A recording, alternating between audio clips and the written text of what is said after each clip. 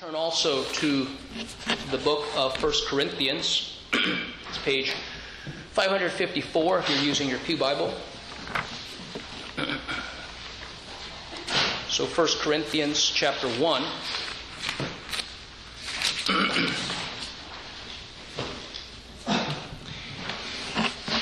If you have not figured out, this sermon on effectual calling is a topical sermon, right?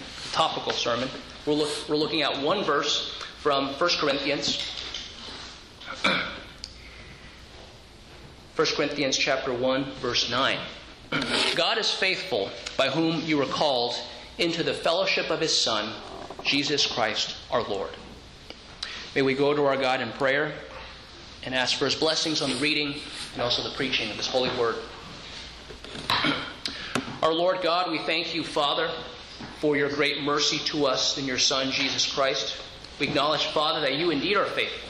You're faithful to your promises. You're faithful to the plan of salvation that you have set. That you are calling your beloved to faith and repentance. That you are protecting your children, that we might persevere in faith. And that in due time, that we might be glorified. Father, we acknowledge that you have not left us as orphans, that you've given us of your Holy Spirit as a deposit guaranteeing our inheritance in heaven. Father, we pray that you would guard us from the lies and deception of the evil one. He desires that we would consider ourselves forsaken and forgotten.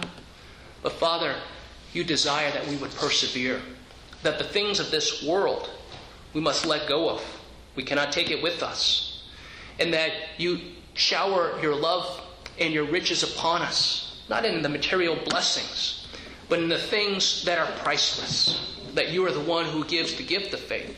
That you are the one who protects from the evil one. That you are the one who opens the eyes of the blind. Father, that you are the one who gives new hearts to sinners who are dead. We thank you for your provision for us. We pray even as we think and learn about effectual calling, that it is you who does the mighty work, and it is you who deserves all glory, honor, and praise. We pray, Father, that your Son, Jesus Christ, be exalted, and that your servant will be humbled. We thank you in Christ's name. Amen. Children, I have a question for you. Why is it that the people who hear the gospel of them, not all of them believe? What is the difference about the people who trust in Jesus Christ? Are they more intelligent? Are they wiser? Are they holier than those who do not respond in faith and repentance? Perhaps we can even ask the question, why don't more people become Christians?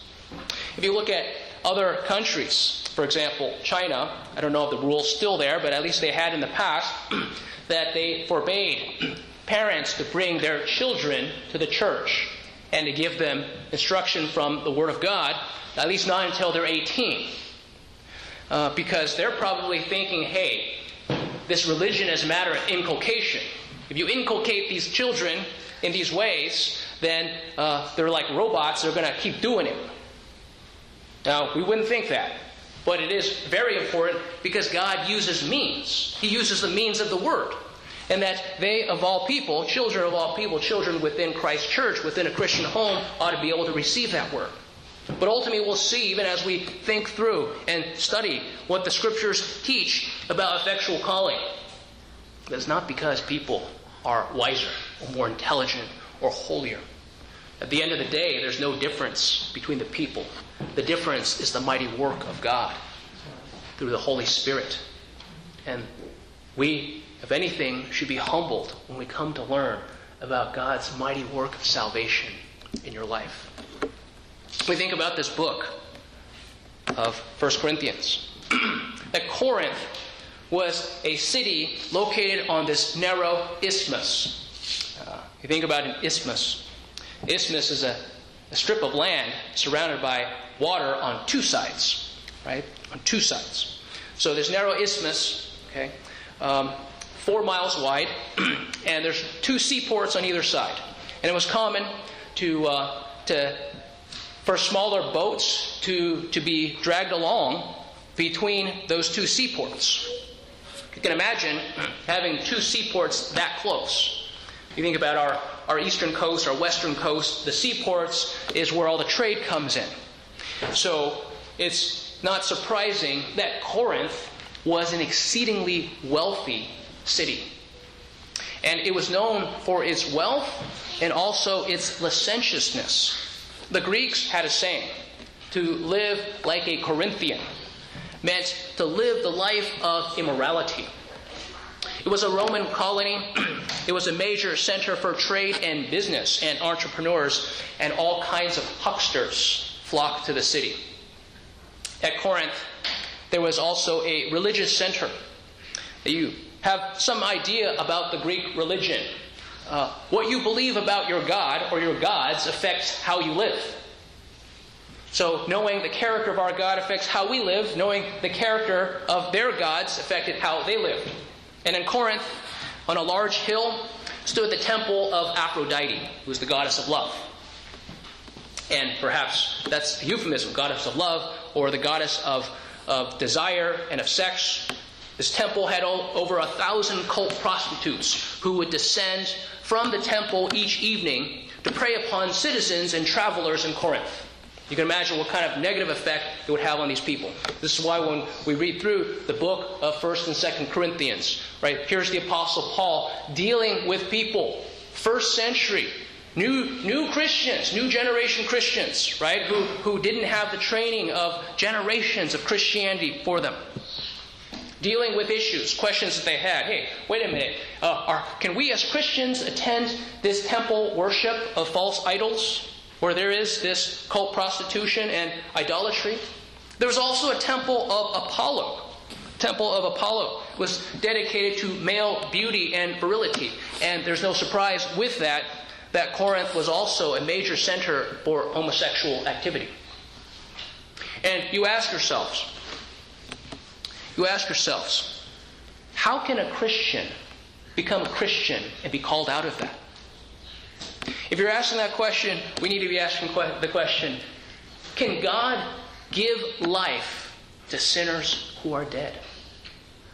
He did it then. He does it today.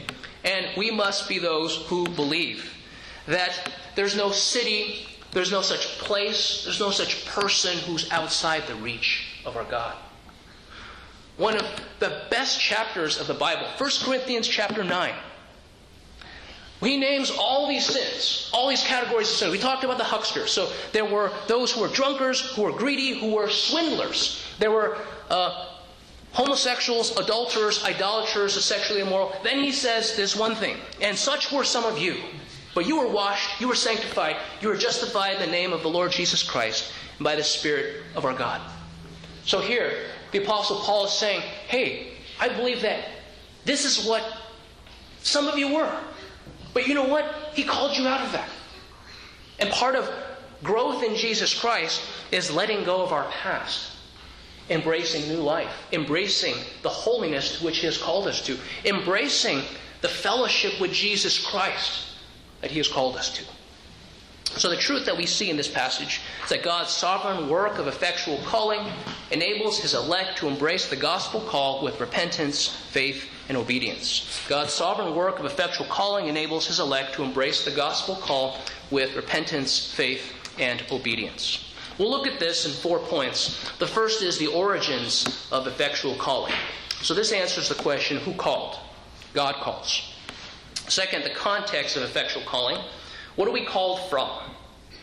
Third, the means of effectual calling, or we're called by what, or by what means. And fourth, the goal of effectual calling is what are we called to? So this first point, the origins of effectual calling.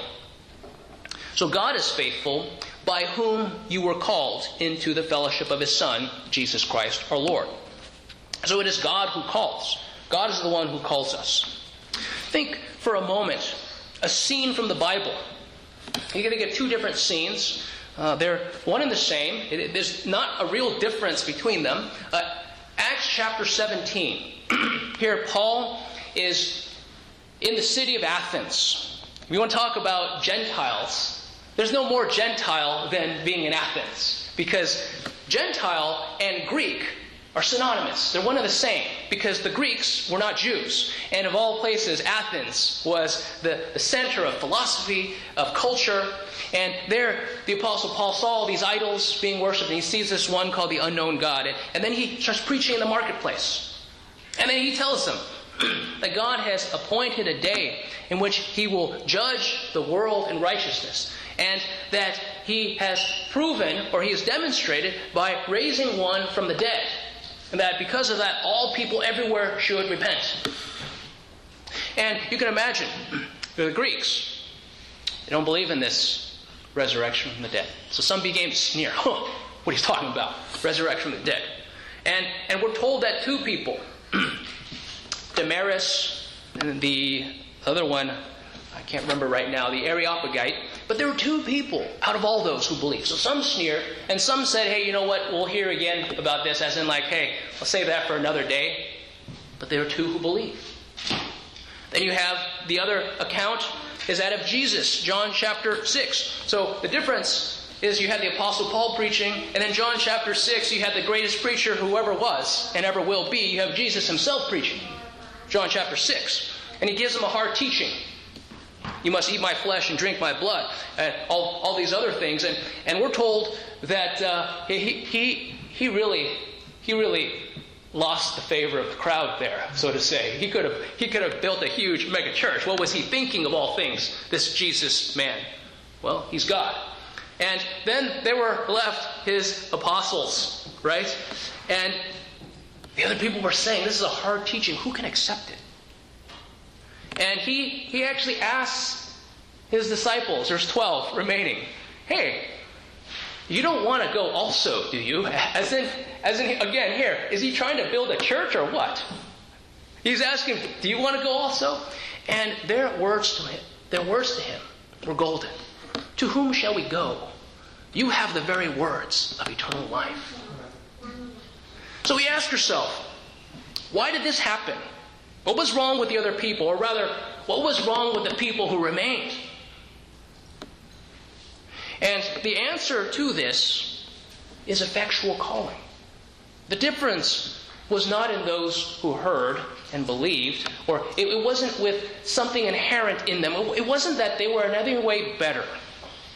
It had everything to do with what God was doing. Last week we looked at the order of salvation. That 2 weeks ago, we began, perhaps some people might say, hey, Frank, this is a little bit of an odd order. Well, it's odd only in the sense that what we see, the tip of the iceberg, right, is the gospel call. So people often are encountered, hey, I heard the gospel preached. Someone was preaching the good news of the gospel, and I was listening to it, and then I believed it. And that's what I understood about salvation, is what we witness, is the gospel call going forward. And then last week we talked about the order of salvation, that there's far more happening than just what we see. We just see the tip of the iceberg. There's this big iceberg underneath the surface of the water. And that's what God has planned. That's what God has done. The scriptural basis, Romans chapter 8, verse 30. And those whom he predestined, he also called. Those whom he called, he also justified. And those whom he justified, he also glorified. So that God is one who knows his people in advance. It's not he knows some fact. It's not he knows some decision. He knows people. He has an intimate knowledge.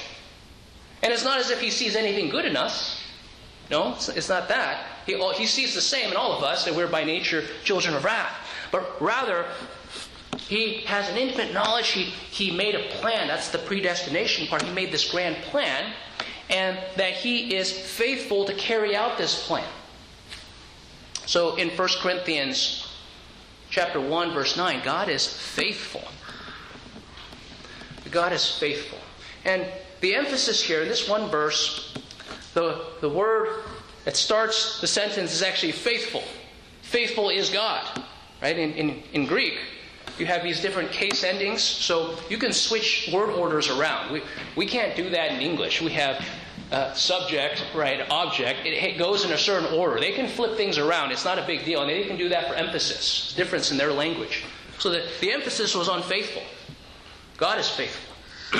And by this we mean that God is truthful, or He's trustworthy to His promises. He makes promises, exceedingly great promises. He makes these covenants, and He gives us His word, and God never lies, meaning that He's always truthful. He's always trustworthy in what He has told us.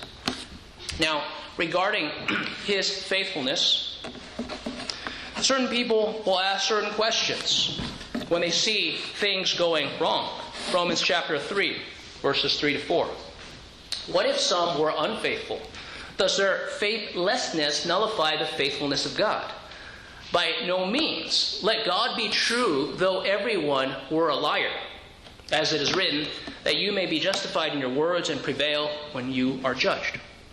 So here, the Apostle Paul in the book of Romans is talking about how God deals with these Jews. And they had certain advantages. They were entrusted with the oracles of God. But then some people start asking, wait a minute, but most of these Jews, they didn't believe. So does that mean God's promises failed? And the Apostle Paul says, no, you're going the wrong direction here. There was nothing wrong with God's promises. They were sure. These people were those who did not believe. They were the ones who rejected God. They were the ones who were faithless. Stated another way, in 2 Timothy 2, verses 11 through 13, the saying is trustworthy, for if we have died with Him, we will also live with Him. If we endure, we will also reign with Him. If we deny Him, He also will deny us. If we are faithless, He remains faithful, for He cannot deny Himself. Meaning God's promises are sure. There's two sides of His promises. Promises of blessing for those who believe, but there's also promises of judgment for those who do not. So part of His faithfulness is that He's faithful both to His blessings, He's also faithful to His curses. There's a great quote from William Hendrickson. But the God who is faithful to His promises is also faithful to His threats. Divine faithfulness is a priceless comfort for the faithful, an earnest warning for those in danger of becoming unfaithful, and a harbinger of doom for those who continue to be untrustworthy. So here, God's faithfulness for those who are trusting in the Lord, that it's a comfort for you. For those of you who are on that hairy edge and about to fall off, like the back of the truck, that it's an earnest warning not to become unfaithful. And for those who are pretenders all along, it's a harbinger of doom, meaning that we think we can fool men, but we cannot fool God. He sees right through. So God is faithful. But remember that the one who calls us is not a plan. The one who calls us is a person. It's the Almighty God. God is faithful by whom you were called. God is the one who calls sinners to faith and repentance, to believe upon Jesus Christ. You realize that answering God's call requires the rejection of another call. That Jesus, in John chapter 8, speaks to these Pharisees, and they're obviously in a disagreement. There is an argument going on, and He eventually says to him, "You are of your father, the devil." So there's only two loyalties. Either one, by nature, has a loyalty to Satan. They're answering his call all the time. And that call is to bondage, it's to destruction, it's damnation. The result, Satan delights when we believe his lies, and eventually the end result is that we're damned just like him. That's what he wants. He's happy with that. So he calls to us and says, hey, don't believe those promises. No one else believes them. They're stupid. Only stupid people follow the Lord Jesus. And many people say, well, I don't want to be stupid. I want to be accepted by the crowd. So they continue on to damnation. But here, God is the one who calls people. He calls us to eternal life in Jesus Christ. And He commands us that we might repent and believe upon Jesus Christ and receive the forgiveness of sins. So this is the first point, the origins of effectual calling. The second point, the context of effectual calling. So this answers the question, from what are we called? And how then does God find his people before effectual calling? And here, we ought to say, we ought not to expect much. We ought not to expect much. You thinking back, I recall that you think about young men before they got married, right? Perhaps you remember yourself, and oftentimes you're saying, "Hey, when is the Lord going to provide me that bride?" And the answer to those young men is, "Hey, why don't you focus on preparing yourself, right? Making sure that you are the right man. Be the godly man.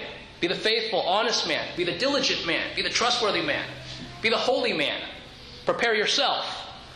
And at times you might say, well, for these young men, before they met their bride, you ought not to expect much. In the sense that, hey, he didn't dress well. Well, I still don't dress well. And then you have various things. Hey, they're not so polished. Well, before we came to know Christ, we can say we cannot expect much at all. We are by nature children of wrath, even as the rest. But we were all lost in Adam. This is the big question. Hey, God, why didn't you eventually call everyone? Question might be asked, hey, what about my grandmother in China? Or what about my relatives that never got the privilege of the gospel? Well, we ought to be asking a different question. Well, why did God effectually call anyone at all? Right? Hey, how can we claim, hey, you need to do this? Instead, we ought to be thinking, you didn't need to do anything. You didn't need to save any one of us. And the fact that you saved even one is gracious. It's the good news of the gospel. No one's entitled to the gospel. No one's entitled to salvation. No one's entitled to heaven. And when we start thinking that way, then it starts to become clear. We see how bad the bad news, all were lost in Adam. Every single one of us was lost in Adam. We were by nature, we're exactly the same. Children of wrath. We ask, well, why is there even the need for God's effectual calling? The answer is because of total depravity. Because of total depravity, right, there is the need for God effectually to call. Total depravity affects us in many ways. Darkened in understanding. That we're told that man's heart, outside the work of the Holy Spirit, that his heart is dark. That man suppresses the truth and unrighteousness. When you think about the preaching of God, of the gospel, it never goes in one ear and out the other. It has some effect. Either it's going to harden the person, they're going to hear it, and they're going to be hardened by it. They're going to despise it, or they're going to love it. Two polar responses. Generally, people don't just in one ear out the other. So men are darkened in understanding. They're going to hear that and say, well, you see, that's for the weak. That there's a hardened conscience. There's a hardened conscience regarding how we live. We justify our decisions and our sinful choices. That God calls his people out of darkness. That is what we are outside of Christ. We're dark. It's darkness. We're under his wrath and his curse. And the context then is that you have people who are undeserving. That is what we are. If we could come to admit anything regarding effectual calling, is that we are undeserving of God's grace.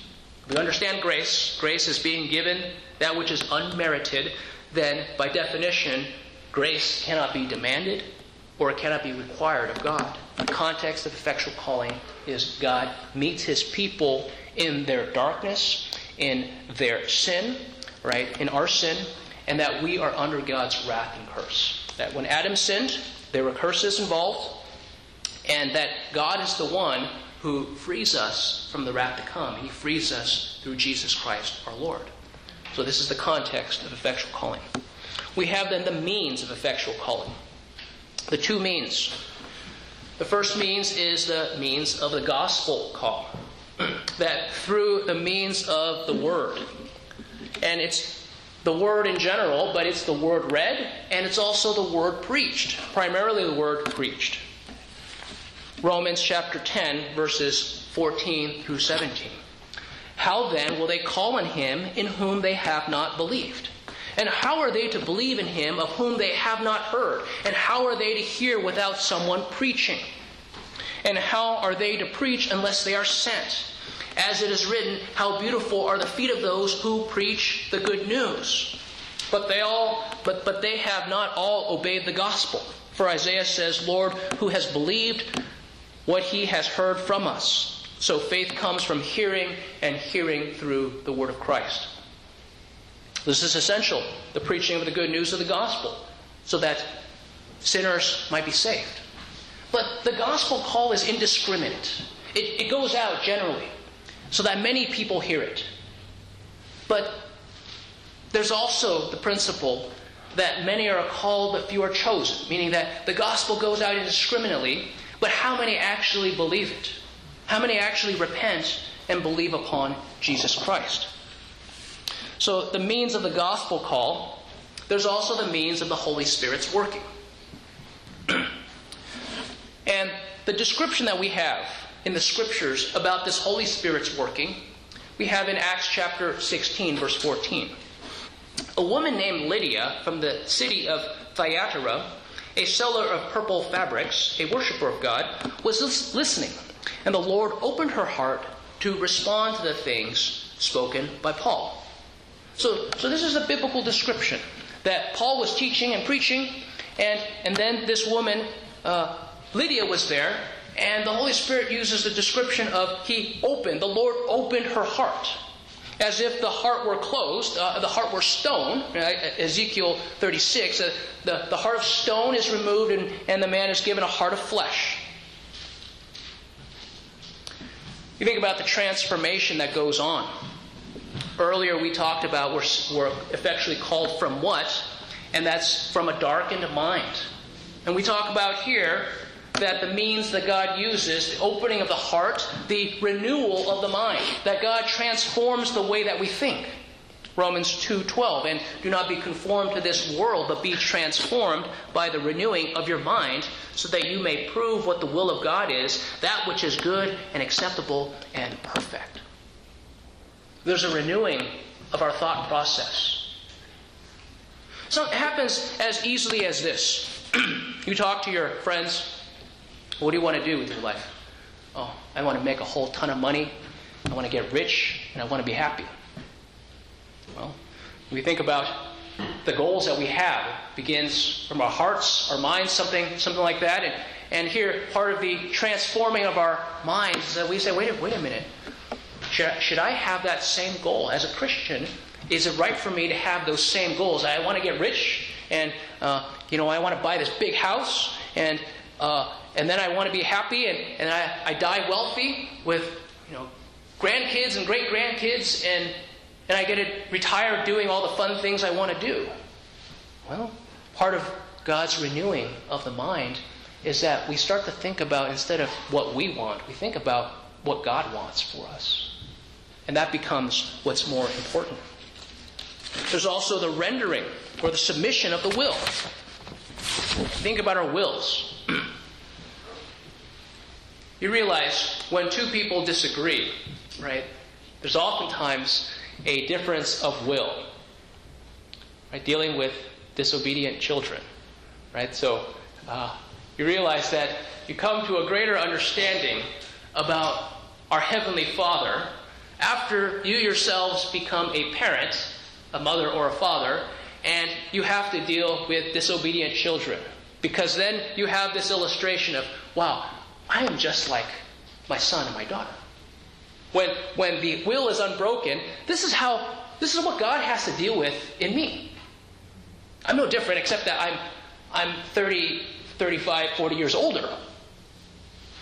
And here, God is one who breaks our wills. He renews our will. He transforms our wills. And that is seen in that once, when we were disobedient to God's word, we now love His word. We desire to obey Him. We obey Him freely. This is what we read in Psalm 110, verse 3, that your people will volunteer freely on the day of God's power.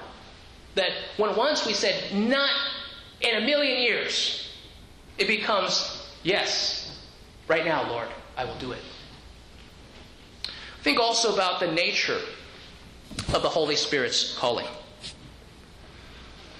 His effectual call is a gracious call, meaning no one earns it. No one can demand it. It's by grace you've been saved through faith, and that not of yourselves is the gift of God. But this call is gracious. It's kind. It's generous of God to call us to eternal life, to the forgiveness of sins. No one deserves it. No one has a claim to it. It's also a personal call. The gospel call is indiscriminate. It goes out generally. But the effectual call is personal. Think about what Jesus said. John chapter 10. He's the good shepherd. To him the doorkeeper opens, and the sheep hear his voice, and he calls his own sheep by name and leads them out. The effectual call, he's calling you by name. And what happens in that is that the one who was once a sinner, darkened in understanding, every ounce of his being rejects Jesus Christ.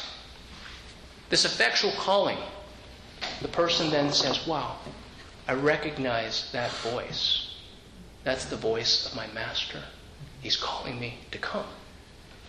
It's as if you have someone who, had parents. So in the womb, they're hearing the voice. When people talk about this, well, the father's voice to the children in the womb. And then when they come out, they can hear, through the sound waves, through the vibrations, that's my father. I recognize his voice. So also, Jesus, the Good Shepherd, calls his people by name. Calls us by name. We recognize his voice. It is a holy calling. It's a holy calling. Calling out of darkness, out of the bondage of sin. And it's a holy calling. 2 Timothy 1:9, who has saved us and called us with a holy calling, not according to our works, but according to his own purpose and grace, which was granted us in Christ Jesus from all eternity. He calls us as something far better, far higher. And it is a rare call. It is a rare call. Many are called, but few are chosen. Many people will profess faith in Jesus Christ. Many people on that last day, Jesus says, hey, didn't we cast out demons? Didn't we prophesy in your name? And then Jesus makes this statement, I never knew you. I never knew you. Away from me, you workers of lawlessness. It's a rare call. Many are called, few are chosen. So this means expect misunderstanding. Expect that people will not understand your faith in Jesus Christ. The decisions that you make. People ridicule you, right? They're going to misrepresent you. Well, he actually believes this. Well, no, when did I ever say that? No, but this is what you meant. So, well, wow, you've become the perfect interpreter of my views, right? People will ridicule you. Are they going to laugh at you? Right? So this is a rare call. Expect that people won't understand it. So that's the third point. The means of effectual call. And we have the goal of effectual calling. What you're called to. What you're called to. In our verse there, 1 Corinthians 1:9, we're told that we're called into the fellowship of his Son, Jesus Christ our Lord. You realize that the gospel is not merely about believing certain facts of history or certain truths in the Bible. It's far more than that. It is that. It's at least that. It must be far greater than that. It's a call to a relationship with Jesus Christ. It's a call to a relationship with Jesus Christ. That you might know him and the power of his resurrection, the fellowship of his sufferings.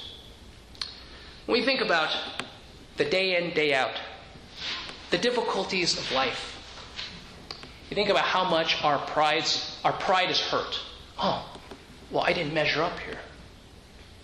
And you think about, well, wait a minute. I'm being rejected by people. I'm being criticized by people all around. People don't like me.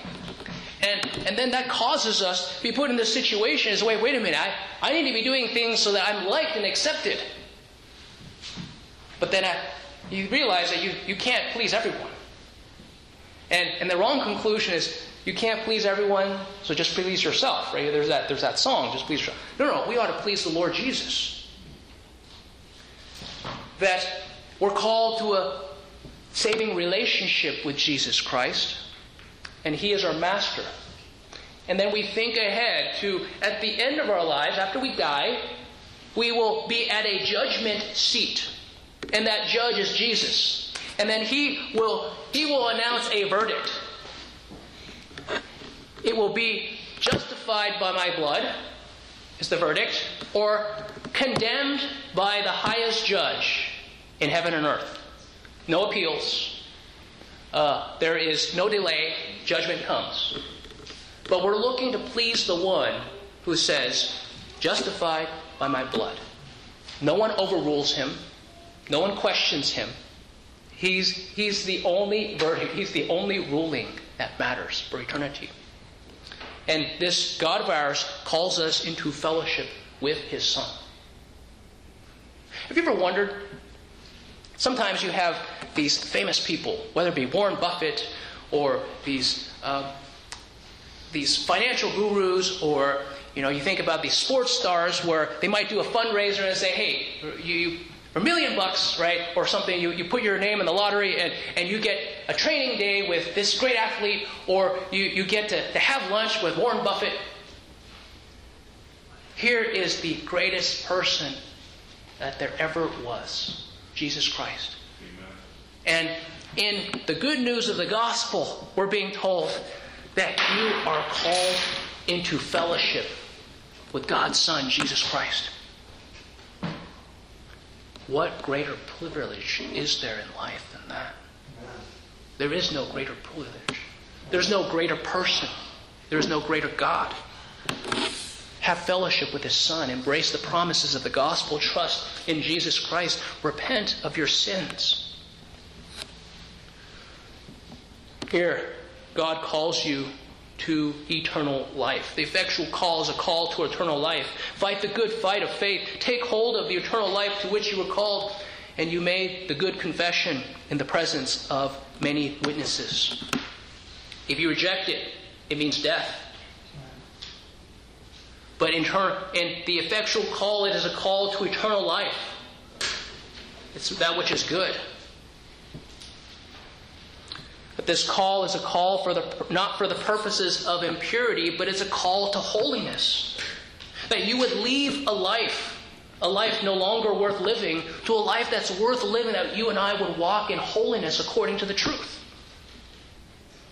That God calls you into His own kingdom and glory, so that we might walk in a manner worthy of God. He calls us into His own kingdom, the kingdom of Jesus Christ. He calls us to glory, that when Jesus died and rose again, we're told that the glory that He had greater glory. After He humbled Himself even to the point of death, and He was raised to life, that He was made perfect in suffering. How He who is perfect can be perfected even more, we don't fully understand. But here we're told that He has greater glory. And Jesus, living and dying with this glory, he actually says that He shares this glory with us. That we are heirs of God, co-heirs with Christ. His effectual calling is that He's going to share His glory with us. You mean me who didn't deserve that glory? Yes, that's the good news of the gospel, is that you who did not earn this glory get to share in this glory. God calls you upward or heavenward in Jesus Christ. That God is preparing you for heaven. That He calls us upward. He doesn't call us downward. He calls us to improve. He calls us to trust in Him. He freely gives us heaven. You and I who are undeserving. He also calls us to peace. 1 Corinthians 7:15. Paul describes the situation. Well, what about this unbelieving spouse? Unbelieving spouse wants to leave this believing spouse. And here he says, hey, you know what? you can't force someone to stay. If they're intent on leaving you, what can you do? Right? You can't force them to stay. And he says, and God calls us to peace. Meaning that before meeting Jesus Christ, in our lives, we can understand that there's no peace.